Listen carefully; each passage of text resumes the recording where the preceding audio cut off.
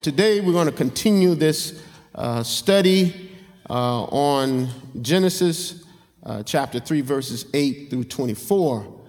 One of the things I think it's important to understand is that if we really get a good grasp on the first 4 chapters of Genesis, it really sets the tone for our understanding of the entire Bible, because those first 4 chapters give us a biblical worldview that we can wrap our minds around by faith in Jesus Christ and help us to understand where it all began. And so I would, you don't have to stand. I'm going to read Genesis chapter 3, verses 8 to 24. All I ask is that you would turn to your Bibles, pew Bibles, phones as well. Genesis chapter 3, verses 8 to 24. Enmity in the garden. There you will find these words. They heard the sound of the Lord God walking in the garden at the time of the evening breeze. And the man and his wife hid themselves from the presence of the Lord God among the trees of the garden. The Lord God called to the man and said to him, "Where are you?" He said, "I heard the sound of you in the garden, and I was afraid because I was naked, and I hid myself." He said, "Who told you that you were naked? Have you eaten from the tree of which I commanded you not to eat?" The man said, "The woman whom you gave to be with me, she gave me fruit from the tree, and I ate." The Lord God said to the woman, What is this that you have done?" The woman said, "The serpent tricked me, and I ate." The Lord God said to the serpent, "Because you have done this, cursed are you among all animals and among all wild creatures. Upon your belly you shall go, and dust you shall eat all the days of your life. I will put enmity between you and the woman, and between your offspring and hers. He will strike your head, and you will strike his heel." To the woman he said, "I will greatly increase your pangs in childbearing. In pain you shall bring forth children, yet your desire shall be for your husband, and he shall rule over you." And to the man he said, "Because you have listened to the voice of your wife, and have eaten of the tree about which I commanded you, you shall not eat of it. Cursed is the ground because of you. In toil you shall eat of it all the days of your life. Thorns and thistles it shall bring forth for you, and you shall eat of the plants of the field. By the sweat of your face you shall eat bread until you return to the ground, for out of it you were taken. You are dust, and to dust you shall return." The man named his wife Eve, because she was the mother of all living. And the Lord God made garments of skins for the man and for his wife, and clothed them. Then the Lord God said, "See, the man has become one of us, knowing good and evil. And now he might reach out his hand and take also from the tree of life and eat and live forever." Therefore the Lord God sent him forth from the Garden of Eden to till the ground from which he was taken. He drove out the man, and at the east of the Garden of Eden he placed the cherubim and a sword flaming and turning to guard the way to the tree of life. This is the word of the Lord. Amen. The grass withers, the flower fades, but the word of our Lord shall stand forever. Amen. Enmity in the garden. Enmity in the garden. If I would choose as a subtitle for this passage, I would tag it with the title, "The Struggle is Real." The struggle is real. While sitting at the airport in the terminal, sitting there reading this passage, my wife and I were waiting to fly back to the East Coast. And as I was struggling with this text and beginning to read it over and over again and let it saturate my mind so I could meditate on it, I looked across a few rows down from me, and there was this young lady facing me. And as she was on her cell phone, she had a T-shirt on that aroused my attention. And I began to look at her, and she didn't see me looking at her. And I looked at the shirt, and on her shirt were these words: "The struggle is real." The struggle is real. And as I struggled with the text, and I saw those words on her T-shirt, and as I began to integrate what I saw on her shirt and what I was reading in the text, it dawned on me that the struggle is real. The struggle it's definitely real. This word struggle, this phrase, "the struggle is real," is urban expression used to emphasize the gravity of a frustrating circumstance or hardship, which is often used, ironically, online in a similar manner of first world problems. Amen, somebody. But as I begin to think about this phrase, the struggle is real, I had this congregation in mind, because as I look over this congregation, no doubt some of us find ourselves in some real struggles. Some of us find ourselves in the midst of a job loss, and we're trying to reestablish our career. Some of us find ourselves in a marital struggle. We're trying to understand one another in a marital relationship. It's a real struggle for you.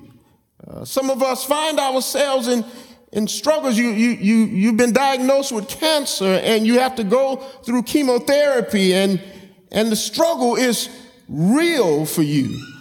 Some of us are trying to raise our children up in the nurture of knowing the Lord, and you send them out every day to school, not understanding that you may be sending them into a war zone. The struggle is real. And all of us, at some point in our lives, we go through some challenges and we go through some struggles. And I'm here today, and we're all here to identify that we all have struggles, that they are real. The struggle is real. Which brings us to our text today, because as the children of Israel tried to make sense out of their struggle in Egypt, they have made their exodus out of Egypt. And as they made their exit out of Egypt, as they tried to make sense of their struggle in the wilderness, not knowing what they're going to eat next and not knowing what they're going to wear, a 40-year struggle in the wilderness going around in circles. They began to ask themselves, where did this struggle originate? Who started this mess? Who started this struggle? And it was Moses, as God superintended upon his mind to write these first 4 chapters of Genesis, because when we look at Genesis chapter 1, there's nothing but blessing there. Everything that God created, he said it was good. We get to chapter 2, there's nothing but blessing there. Everything God does is good, and the woman that God created, even Adam said, this is a blessing. But then when we get to chapter 3,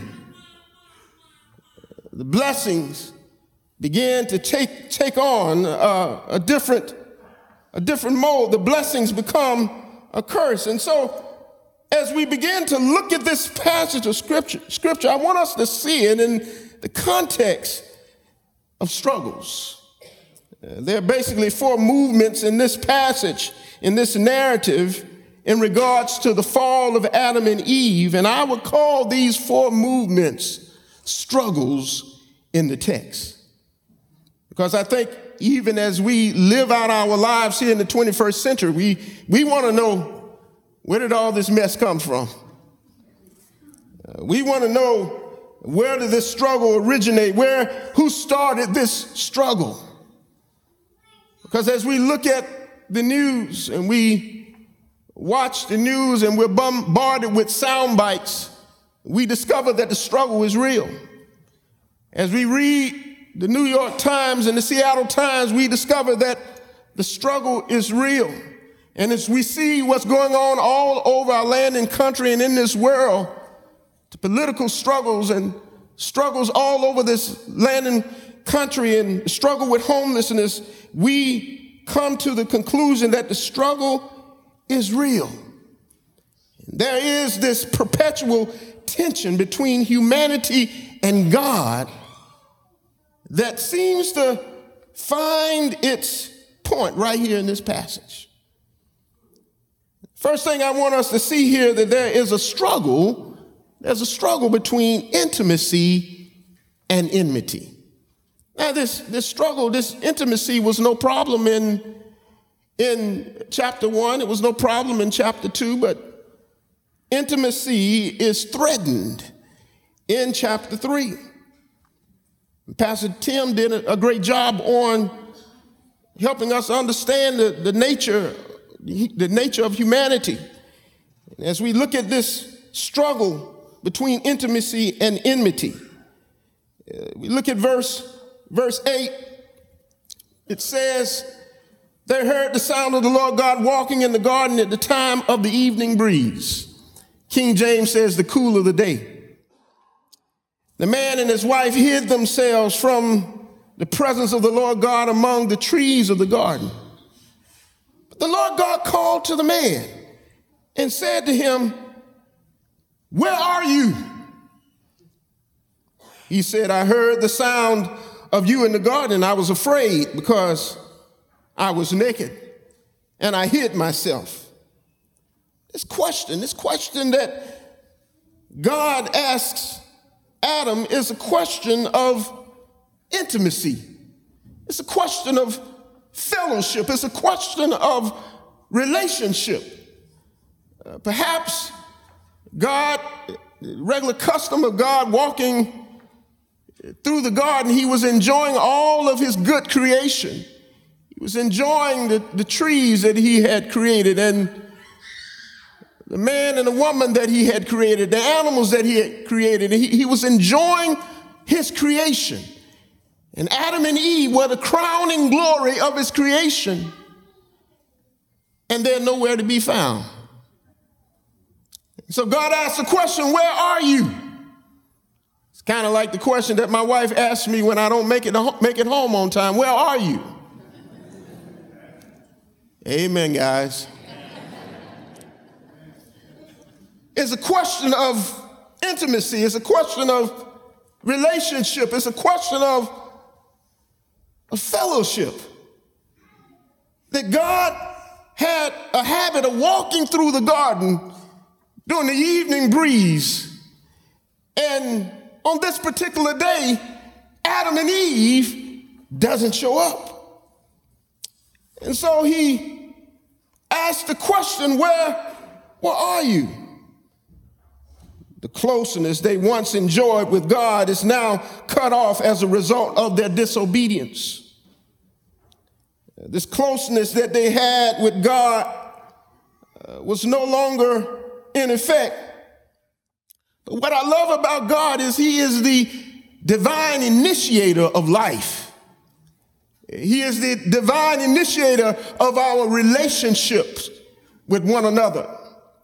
And God calls out to them, where are you? Could God be asking us that question today? Where are you? As followers of Jesus Christ, he desires to be in relationship with us. And we might be in the right place, but internally we're in the wrong place because God wants us to be in a dynamic relationship with him. So there's this movement, there's this struggle between intimacy and enmity. This word enmity doesn't show up until verse 15, but it's implied through this whole section, this whole narrative, that there is a sense of disconnectedness between Adam and God. Enmity is defined as hate. It's defined as separation. This word enmity is also used in Luke 23:12 and Romans 8:7, which says that the mind of the flesh is enmity against God. James 4:4 says that the friendship of the world is enmity with God. And so this enmity that we find here that is implied in verse 8 and goes all the way through down to verse 15, this enmity implies, brothers and sisters, that we have digressed in our relationship with God. That God was the divine initiator of our relationship, but we have a tendency of edging God out. Enmity always comes as a result of disobedience. So there's this struggle between intimacy and enmity. And so how do we get back to intimacy with God? I'm glad you asked that question, because we're going to talk about that at the end. But we are born into the world now as a result of original sin in a tension where we are born into sin, because sin and God does not go in hand. And so from our mother's womb, we are conceived in iniquity. And there has to be a way for us to get back into that dynamic relationship with God. But not only is there a struggle between intimacy and enmity, but there is a struggle between faith and doubt. There's a struggle between faith and doubt. You look in this passage of scripture, you also see here that Adam and Eve hid themselves. It says they were afraid because they were naked and they hid themselves. And God says, who told you you were naked? Have you eaten from the tree of which I commanded you not to eat? This is a question of accountability, a question of responsibility. That God did not go to Eve first. He didn't go to the serpent first. He went to Adam. The buck stopped with Adam. And Adam, as the text says in verse 12, the man said, the woman you gave me, Lord, she gave me the fruit from the tree and I ate. Now we know in the prior passage 1-7 that Adam was right there next to her as she was in a discussion with a serpent. Now, you know things have gone wrong when you're in a conversation with a serpent. Amen, somebody. Larry Crabb writes a book called The Silence of Adam, that Adam was this commandment God gave to Adam before Eve was even created. So it was Adam's responsibility to put his foot down and said, no, we're not to do that, Eve. But Adam succumbed to the sin. And so God called Adam on the carpet. He said, who told you you were naked? Have you eaten from the tree which I commanded you not to eat? And then Adam moves from shame to blame. First, he was shameful that he was naked, but then as God called him on the carpet, he begins to say, Lord, it's the woman you gave me. And then he begins to blame God for the woman that he had created. Now in chapter 2, when God created Eve, Adam says, whoa, man. He thanks God for creating the woman, but now he's blaming God. And isn't that what we do sometimes when we play the blame game? We begin to pass the buck.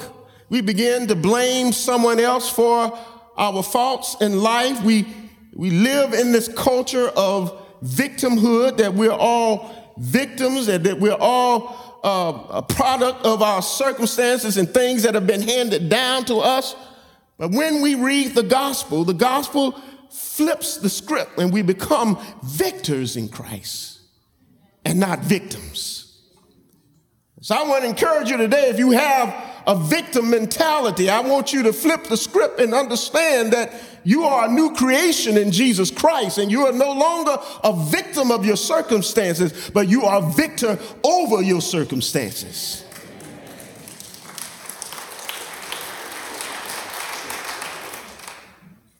There's this movement from faith to doubt, the struggle between faith and doubt, and all of us every day go through this struggle of faith and doubt. Adam and Eve, Satan causes Adam and Eve to doubt God's word, and Satan begins to ask the question, did God really say that? And isn't that what we do in our own thought process at times? Did God really say that? And when we read God's word, and if we believe in the authority of Scripture and the inspiration of Scripture, we have to understand that if God said it, then that settles it, and I believe what God says. And whenever we begin to question what God said, or how Satan begins to twist Scripture, that every time we read Scripture, the devil has a different nuance to it. And sometimes the devil sits on our shoulders and say, well, that's not what it really says. Did God really say that? So we begin, just like Adam, we begin to pass the buck. And then Eve, God calls Eve out. He said, God said to the woman, what is this that you have done? The woman said, the serpent tricked me, and I ate. So she passes the buck to the serpent. The Lord God said to the serpent, because you have done this, cursed are you among all the animals, among all the wild creatures. Upon your belly you shall go, and dust you shall eat all the days of your life. We see here in this passage that the buck is passed, and it stops with the serpent. Now we know from our understanding of scriptures, we read into the New Testament, we understand nowhere in this passage is the word Satan mentioned. But we have come to understand that this serpent, or that Satan, may have entered into the serpent and therefore engaged in a conversation with Adam and Eve and led them down the slippery slope to sin, and sin entered into the world through Adam and Eve. But then in verse 15, it says, I will put enmity between you and the woman, between your offspring and hers, and he will strike your head and you will strike his heel. Now, historically, scholars have looked at this passage, and this has been called what we call the proto-evangelion, the birth of the gospel, or the promise of the gospel. This relationship between the woman's seed, which is interpreted as Christ, and the seed of the serpent, which is interpreted as Satan, and that Christ will strike Satan's head, and Satan will strike Christ's heel. There is a struggle here. And what we find in this text is that the struggle is real in every level of this passage. But this here is the promise of the gospel, that God promises to make things right, to restore things, to reconcile things back unto himself. So you have to understand that when we look at this passage of scripture, is that when Adam and Eve sinned, what some scholars call the noetic effects of sin is that their thinking was distorted. Even though they were created in the image of God, their image of God, the image bearers of God, their thinking was distorted. And so Adam his relationship with himself was not what it should be as a result of the fall. He didn't understand himself anymore. But not only did Adam not understand himself, he didn't understand God anymore. Adam was disconnected from God. His relationship with God was not what it should be. But not only did Adam not understand himself and not understand God, he didn't understand Eve anymore, his wife anymore. That his relationship with his wife would be a struggle because he didn't understand it anymore. One writer put it this way: the reason men don't understand women is because we were asleep when God created them. Amen, somebody. That just went over somebody's head. But this is a real struggle. And so as God begins to pronounce judgment on them, it says, to the woman, he said, I will greatly increase your pains in childbearing. In pain you shall bring forth children, yet your desire shall be for your husband, and he shall rule over you. The struggle will be real for Eve now. Perhaps before the fall, childbearing would not involve pain. But now, as a result of the fall, the struggle will be real. And so he pronounces judgment on Eve, but not only that, he says there will be a struggle between man and woman. There will be a struggle in sexism. There will be a struggle between a man and a woman. And this struggle says here, he says here in this verse that yet your desire shall be for your husband. And really the implication here is that there will be a struggle there. And he shall rule over you. Prior to the fall, this would not be the case, but because sin has entered into humanity, there will be a struggle in marital relationships. And to the man he said, because you have listened to the voice of your wife, and you have eaten of the tree about which I commanded you, you shall not eat. Cursed is the ground because of you. In toil you shall eat all the days of your life. Thorns and thistles it shall bring forth for you, and you shall eat the plants of the field. And here, what God is saying to Adam now, prior to the fall, Adam could plant something and not have to worry about it growing. And now he's got to really do some hard work. Everything, the ground is cursed as a result of Adam and Eve's sin. And so no longer can Adam and Eve walk over to the bear and pet the bear.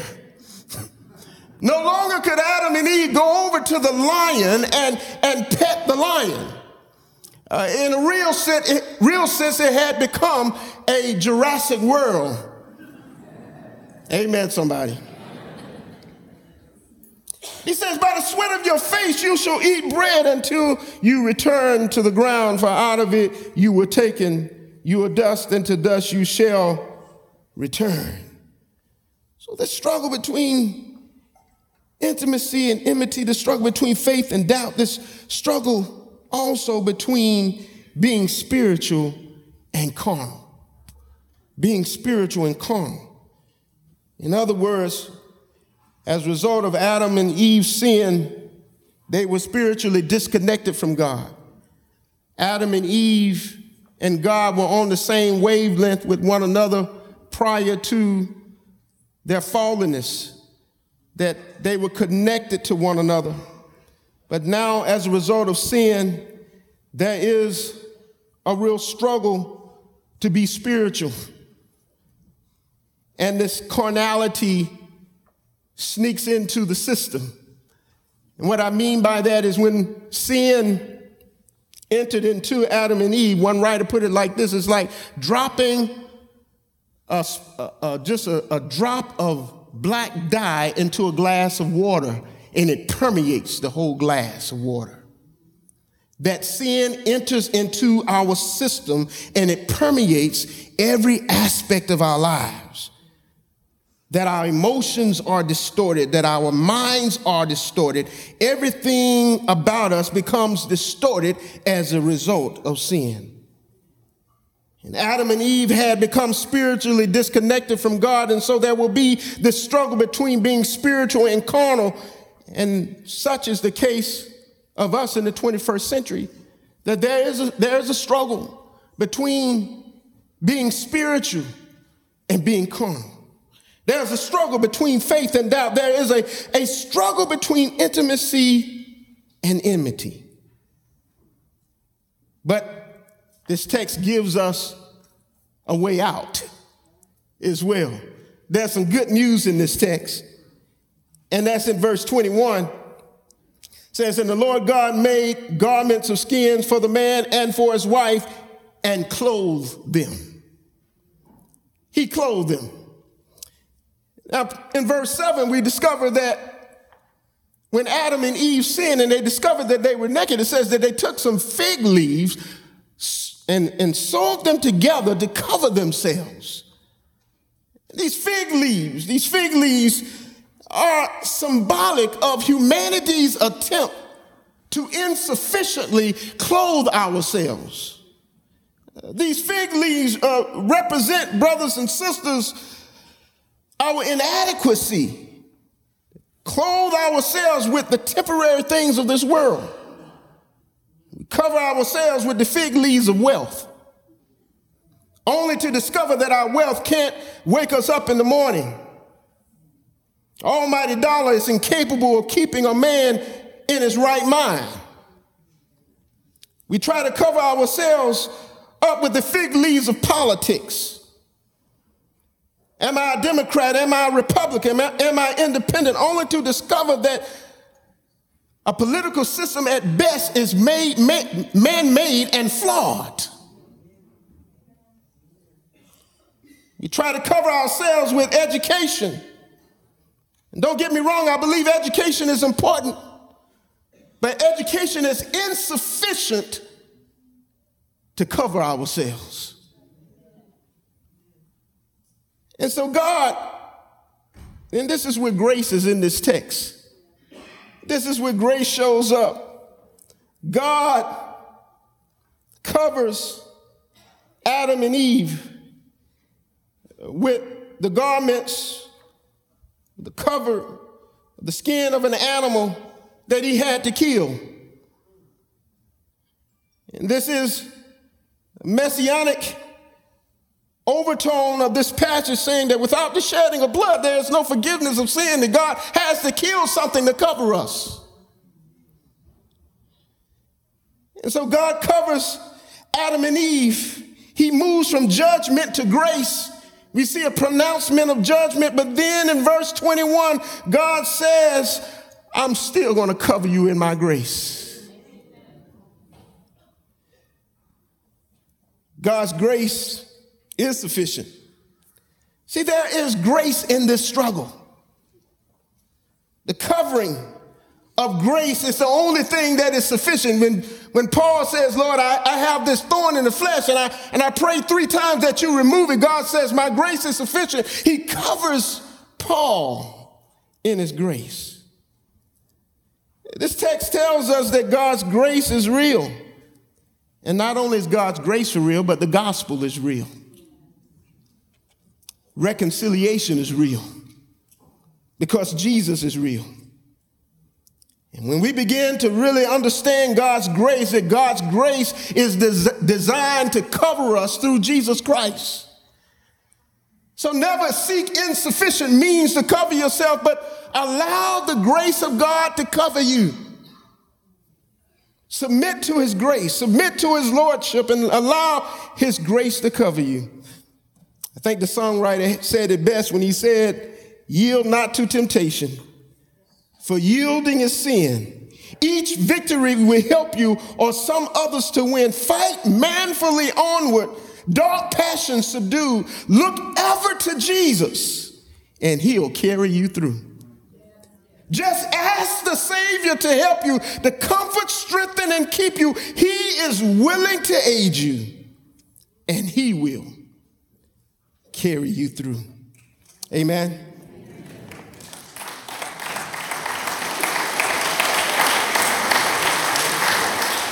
Let us pray. Father, we thank you that one day you sent your son Jesus to enter into our struggle. Struggle with temptation, the struggle with sin, and that Jesus became sin for us on the cross, that we might become the righteousness of God. Lord, we thank you that there's grace in the midst of our struggles. There's grace in the midst of our struggles, dear God. And so, Lord God, we submit to your lordship, for you say that you give grace to the humble and you resist the proud. And so, Lord God, we thank you for Jesus, for he alone is sufficient. In Jesus' name we pray. Amen.